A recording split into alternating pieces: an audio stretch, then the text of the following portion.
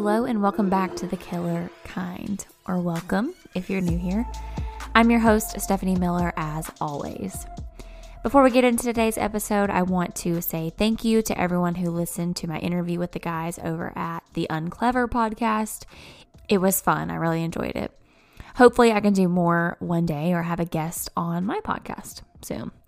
I'm actually working on a whole new podcast setup, trying to put together a little studio spot in my house.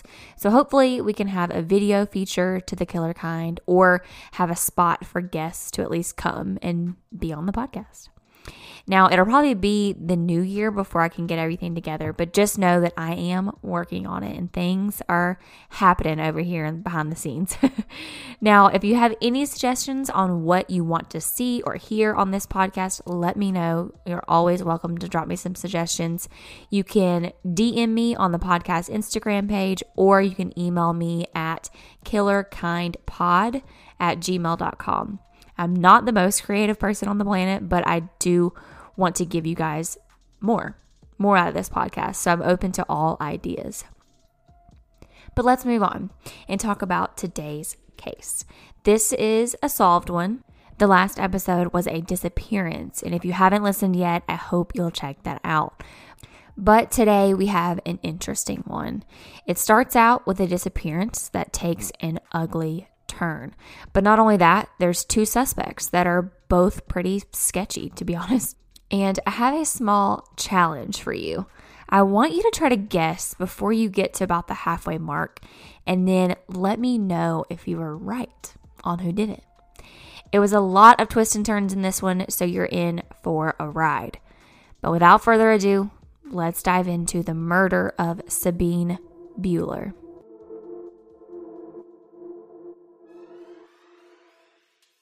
Sabine Musil-Buehler was a truly amazing woman.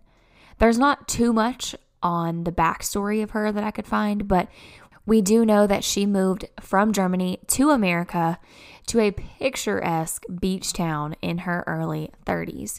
It was Anna Maria Island, which is off the coast of Florida, down around Tampa. Those from that area said that it was like a different world. There was no high-rise condos, little to no crime, and it was simple living. But it was paradise to everyone who lived there, including Sabine. A few years after moving to Anna Maria Island, she met a man named Tom Buehler, and the two were married after just 2 weeks of meeting. And despite their quick marriage, the two were great together, and they settled into married life well. Tom was a little more reserved, but Sabine was the life of the party, and they always say opposites attract, right? So it just worked. Now, Sabine had a dream of owning her own resort, and when the 1950s Haley Motel went up for sale, she jumped on it. One of her close friends said the place was pretty run down at the time, but if anybody could turn it around, it would be Tom and Sabine, and they did. They turned it into a super cute and fun motel. They had parties and several activities for guests to enjoy any time of day. Haley's Motel is still considered an icon on Anna Maria Island, and it's somewhere you can still visit today, actually. I'll leave a link in the show notes so you can check it out. But Sabine was making her dreams come true. She was, again, the life of the party, but she was also the kindest person anyone had ever met. Her and Tom joined the Turtle Watch community, which was a huge deal on the island at the time.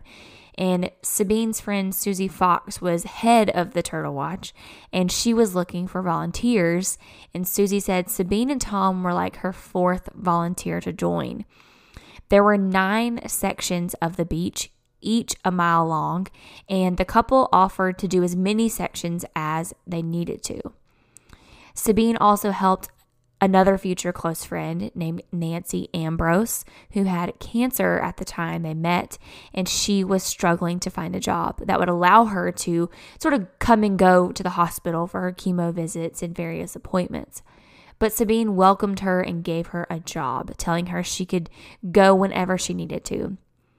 Nancy said that was one of the happiest days of her life because somebody was finally giving her a chance. So you get the picture. Sabine was an all-around great person who was living her life to the fullest, living out her dream, and all of Anna Maria Island knew her and they all loved her. Sabine spent almost 20 years in this island town and 15 years with her husband, Tom. However, by 2008, the two had separated, but they still were legally married and they remained close friends and business partners. With that said, both she and Tom did start seeing other people and had both moved in with their new partners. An odd situation to some, but no hard feelings between the two. In 2008 was a good year for Sabine. She was dating a younger, good-looking guy named Bill Cumber, 10 years her junior. She was 49 and he was 39 at the time. Despite their age difference, their relationship seemed to work great. Plus, everyone could tell how happy Sabine was. Outside of her love life and running the motel, she spent that year campaigning for Barack Obama, which was difficult in this widely Republican island. But she had high hopes, and she and her friend Nancy planned to attend a victory party the night of the election, which was November 4th, 2008. The day seemed to go on like normal, but it wouldn't end that way. The night of the election, everyone found out that Obama won, and Nancy headed to the party as expected. However, when she got there, she couldn't find Sabine. She saw Tom Buehler there and a few other friends, but no sign of her friend. Now, Nancy said that she got to the party kind of late, so at the time she just assumed she just missed her friend. Maybe she had already left. Didn't really think too much of it. But 2 days later, when Sabine didn't show up to work at the motel, Nancy knew something was wrong. She said that was just not something that she would do. She was always dependable. Plus, she loved the motel. She was always there. So her friends had kind of started to worry about her a little bit. You know, she was always there. She was always in touch with someone. So where was she? Now, later that night and into the next morning, again, this is 2 days later after the election. At around 2:30 a.m., a patrol officer pulled over a white Pontiac convertible with a busted taillight. As the officer approached the car, a man jumped out and started running. Luckily, the officer caught the guy and brought him into custody. Turns out it was a man by the name of Robert Corona, and he was caught driving Sabine's car. But why? Well, Robert told an interesting story. He said that he knew the owner of the car, they had been doing crack cocaine together, and they allowed him to take it. And when the police ran the plates and found out the owner was actually Sabine Musil-Buehler, they knew they needed to find her. So later that morning, detectives Jeffrey Bliss and John Kinney of the Manatee County Police Department head over to Haley's motel and speak to Tom. And Tom said that he hasn't seen or heard from his estranged wife in 2 days. He hasn't filed a police report or a missing persons report because he wasn't too concerned. Yes, he was starting to get worried, but didn't really think it was necessary just yet. However, when the police came by, he obviously knew now was the time to report her missing. At this point, Tom and a few of Sabine's friends heard the story from the police about who found her car and what he was telling them. Her friend Nancy said there was no way that Sabine was smoking crack with this known felon, apparently. She hated people smoking. She would not allow it at her hotel, not even on the property. She was sort of a health nut, and this was also just one of her pet peeves. There was no way that she'd be out doing drugs. Plus, she was also known to never let anyone drive her car. So basically, there was just no way this story was true, according to her friends. So after they take Robert Corona in, they also take the car in to be processed. Especially after the owner is nowhere to be found, they want to search the car and try to see if there's any sign of Sabine and where she might be. And when looking through the car, a few things stand out. The most alarming is blood spots throughout the car, on one of the seat belts and mostly in the back seat. And not only that, there was a large chunk of the back seat cut out, like literally with a knife, a chunk of the back seat is cut out. Investigators conducted a luminol test, and sure enough, there were blood traces all around the back seat. This obviously turned the investigation from a missing persons case to a homicide. I mean, there was still somewhat hope, but it did not look good for Sabine. So investigators go back to this Robert guy and question him about the blood found in the car. And they straight up ask him, did you murder Sabine? And he quickly changes his story and fully denies any involvement in a murder. He said that his original story was not true, that he actually found the car parked behind a rundown bar called Gator Lounge. He said he saw the car, the doors were unlocked, and he saw the keys inside. So he decided to take it for a joyride. And that was it. There was nothing more to it. Bonner Joy, a friend of Sabine's, ran the local newspaper, The Islander, and she heard a few different rumors and theories going around town. One being that Sabine went to an Obama victory party across town. Bonner said she would have crossed through a very rough part of town to get to that party, and she thought maybe she was carjacked by that Robert guy. Another theory was that Tom, Sabine's estranged husband, had something to do with it. And this was certainly looked into, understandably. None of her friends believed this theory, though, but there were a few suspicious things that stood out to police, and we'll get into that. One being that the two were not together and they were seeing other people. Detectives were surprised by this, basically because legally they were still married and the two owned the motel together. However, friends told investigators that they weren't together romantically at all, and that Tom had a girlfriend and Sabine had recently started dating someone new as well, a local artist who used to work at the motel as a handyman. So at first, police wanted to look into Tom. Could he be jealous of Sabine's new relationship? And when looking into the estranged husband, investigators asked Tom if he had a life insurance policy for his wife. Again, since they were still legally married. And he said that he did. It was worth $100,000. With the 2008 economy the way it was, could money have been a motive? That was a lot of people's question. Besides a life insurance policy, there was really nothing pointing to Tom, though. Plus, everyone knew both Tom and Sabine knew they still loved each other. Not romantically anymore, but Tom would never harm Sabine. He was happy as long as she was happy. Not to mention, who was the new boyfriend of Sabine's? We need to be looking at him, right? We all know police always look at those closest to the victim first. So yes, of course, the estranged husband. And then it has to be the boyfriend second.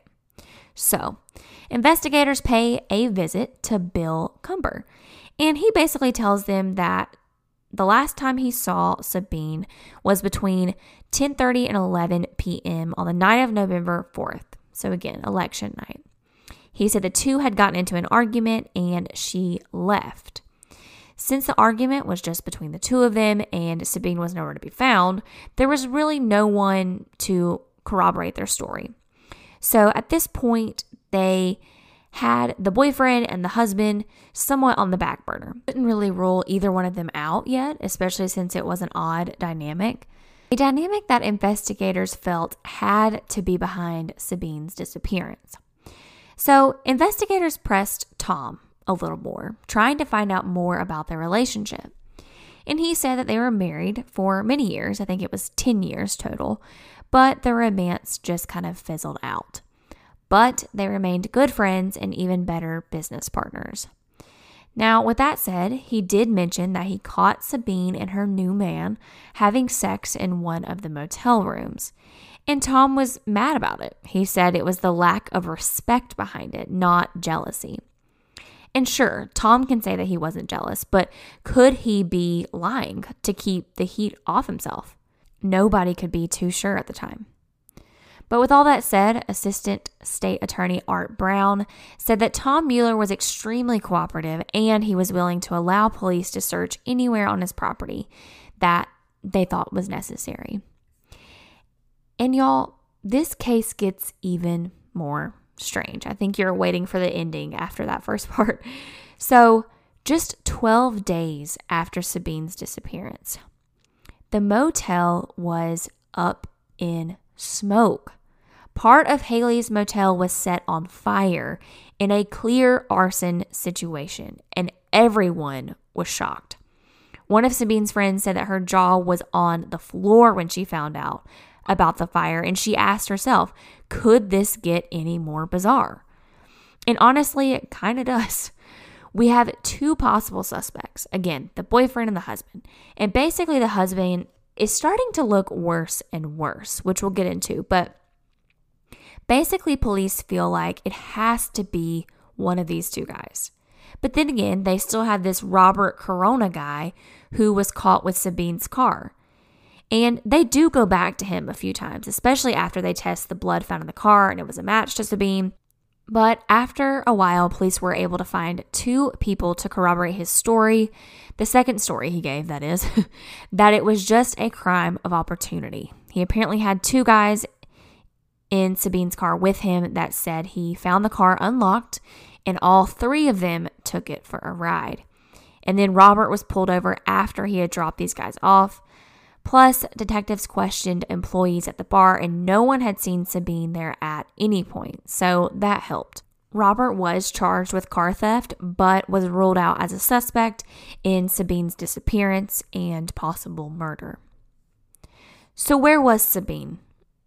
Tom and some friends of hers just knew that, honestly, Sabine was no longer alive. Tom said in a TV interview that when they found her car with the keys inside and she was nowhere to be found, he knew she was gone, and so did everyone else. But what happened to her? Who could have taken the life of a woman that everybody loved? Nobody knew what to think. Investigators were certainly treating this like a homicide, especially after the suspicious fire, likely used to cover up evidence. Police knew they were looking for a body at this point, so they decided to search the beach, thinking her body could have been buried out there, somewhere, anywhere. They brought a large group of officers as well as cadaver dogs. They had ground-penetrating radar, but sadly, they came up with nothing. And 1 year after the disappearance, there was still no sign of Sabine, and nothing to suggest what could have happened to her. On the anniversary of her disappearance, her friends held a candlelight vigil on the beach, and Tom threw a flower wreath in the ocean in honor of his wife. But guys, let's stop and go through all the evidence against our two suspects. So, I've mentioned a lot about Tom, the husband. There was really no physical evidence against him. However, it wasn't easy to rule him out. And on top of that, he didn't make himself look too good when right around the anniversary of Sabine's disappearance, Tom reached out to the insurance company and tries to collect the life insurance money. He did have to go to court and try to get a death certificate first in order to receive the money.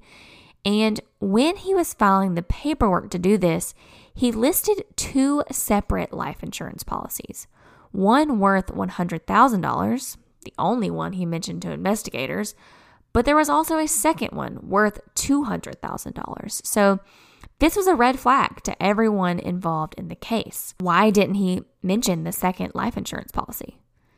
So that's why when it came time for the hearing, some local reporters, along with a large group of Manatee County detectives, were all in the room.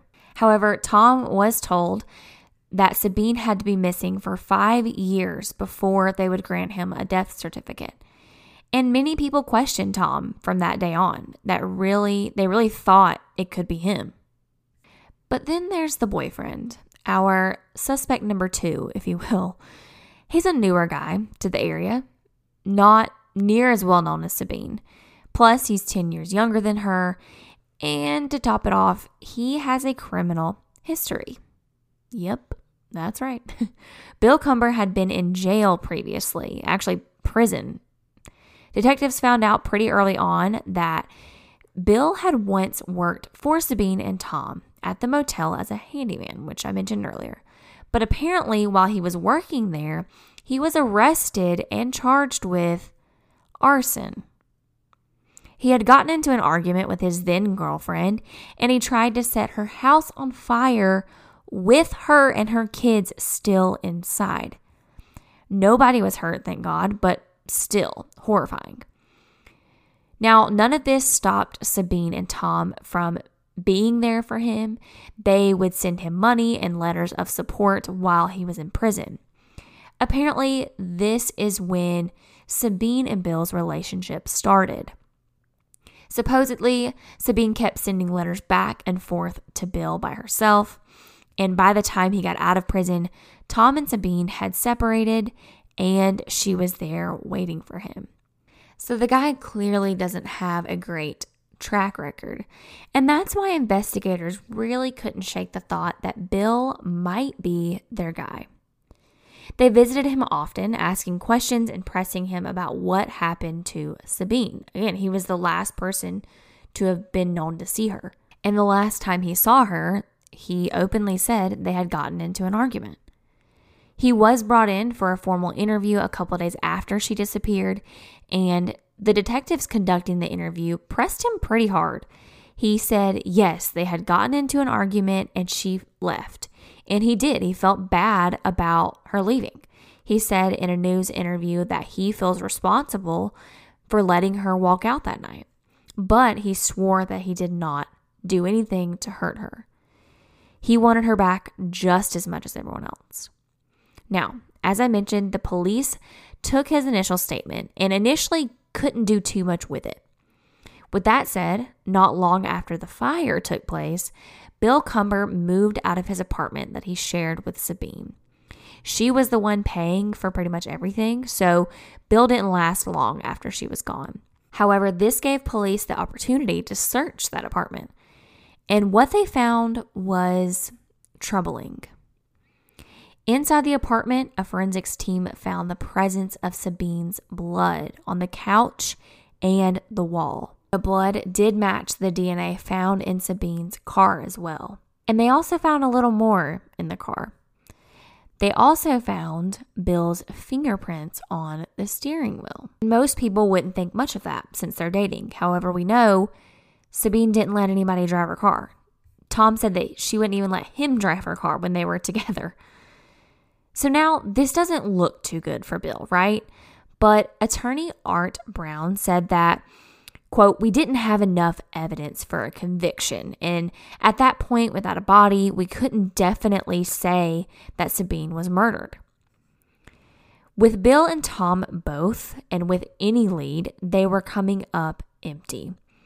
A few weeks after Bill left town, he was caught driving without a license. Since he was still on parole from his last stint in jail, he wasn't allowed to leave town without notifying his parole officer, which he did not do. So he was taken back to prison for violating parole.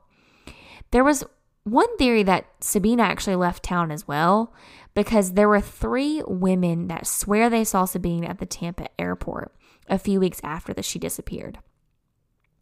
The detectives checked into this lead, obviously, and they found that her passport had not been used and there was no sign of her on security cameras. So that lead sort of fizzled out pretty quickly, even though there was still some hope. Sadly, there were no leads for the next 3 years. That wasn't until 2011 when a local man who lived 2 blocks away from Sabine's apartment was clearing out the brush out in front of his beachfront property when he made a chilling discovery. He found Sabine Buehler's purse. He immediately took it to the police station and they found her ID inside. And then, in their eyes, this proved that Sabine had never left the island and basically confirmed that she was murdered, not that she just ran away. So investigators felt that this piece of evidence, along with all the circumstantial evidence, could give them a good shot at charging Bill Cumber with the murder of Sabine Musil-Buehler. Since he was already in prison, it was pretty easy for detectives Jeffrey Bliss and John Kinney to sit him down for questioning. Of course, at first, he denied any and all wrongdoing for a long time. And at one point, the detectives were able to offer Bill a deal. He had to tell them where he dumped the body in exchange for a lesser sentence. And he said, quote, "I'll take my chances with a jury." Now, this pretty much confirmed any doubt they had about Bill being their guy. Why would an innocent man say that? Detective Kinney said in a later interview that the hair on the back of his neck stood up because if he was innocent, he would have continued to deny having anything to do with it. So this was even more motivation to charge this guy with murder. Detective Bliss had a meeting with Bill's lawyer and pretty much laid out all the evidence, showing that he was going to have a very hard time winning his case. And his lawyer agreed. So he took the evidence to Bill and basically told him the same thing, that he needed to take a deal. So Bill's lawyer countered the original offer and said that he would tell detectives where he buried Sabine's body in exchange for a 20-year sentence. Finally, on October 15th, 2015, Bill Cumber pleaded no contest, which for those of you who may not know, pleading no contest means you are waiving your right to a trial. You don't have to actually admit guilt, but by pleading no contest, you are essentially saying there's enough evidence to convict you and you're accepting the charges against you. So attorney Art Brown sits down with Bill and basically takes a taped confession. And Bill explains everything. He breaks down.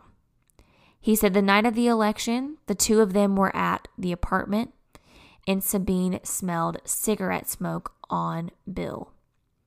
This was something, again, she despised, and she confronted him about it, and the two got into an argument.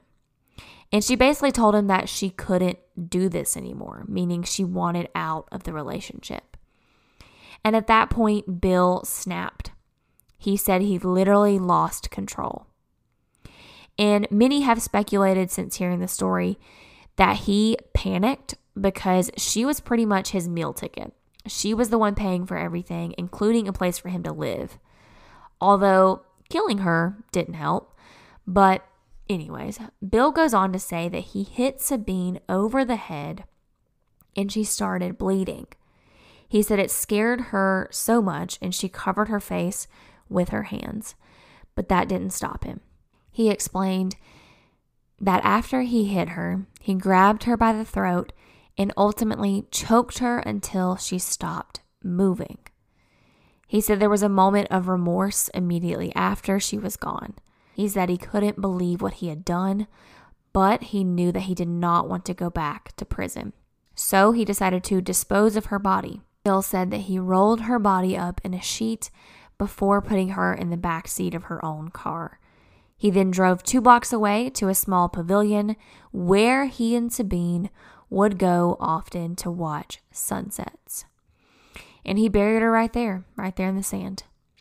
It's disturbing to think about the people that have gone to that same place to do the same thing, watch a sunset or a sunrise under this cute little pavilion. And little did they know, under their feet was a buried body. It's just terrible to think about. Bill went on to confess that he chose a beach access path near Haley's motel. And also he found out that he stole a shovel from the motel as well, all to make it look like Tom was the killer. I love how that wasn't ever really an issue. Like, he was never the one to make it look like it was Tom. Poor Tom focused too much on the life insurance policy. And we all know if you get murdered and your spouse is trying to collect life insurance, then it's always the spouse. So poor Tom wasn't thinking straight there. But moving on. So after he buried Sabine, Bill said that he drove her car to the Gator Lounge in Bradenton, hoping that somebody would find it and steal it. And he was right. He's got his wish. But that was the end of it. And side note, he was never charged with the arson. So the arson situation was actually never solved. Sabine's friend Barbara Hines said she believes Bill Cumber was a vicious and talented con man. She said, "I have no doubt that Sabine was in love with the person that he pretended to be. And unfortunately for her, he wasn't the person that he actually was. There's a video since released by the police showing Bill Cumber basically shackled, guiding them to the pavilion on the beach where he buried her body. I'll try to find that and include that in the show notes for you. But luckily, Bill Cumber is currently incarcerated in an Indiantown, Florida prison. He is scheduled to be released, though, in 2031, which is slightly terrifying to think about.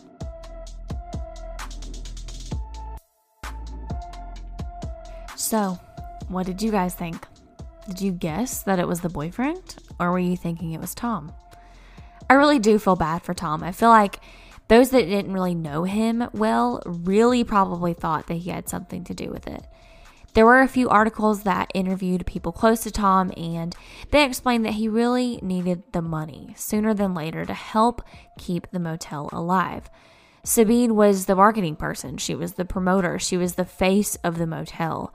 So without her, he had to pretty much step it up. And again, the 2008 economy, obviously it crashed. He needed all that he could get basically at the time, which I completely understand. But as always, I would love to know your thoughts on today's case. Be sure to head over to the podcast Instagram page to leave your comments on today's episode post. Also, while you're there, I posted a few questions in the Instagram story. I wanted to know if anyone would be interested in hearing an episode not related to true crime. I thought about in the month of October maybe doing an episode on either conspiracy theories, cryptids, or urban legends, folklore, something like that. And pretty much everybody said conspiracy theories, so music to my ears. So if you have any suggestions or want an episode on one of the other options as well, let me know. And then send some suggestions on which conspiracy theory or the other options that you'd want me to talk about. But that'll do it for me this week, guys. I'll be back here in 2 weeks. Until then, stay safe, guys. Bye.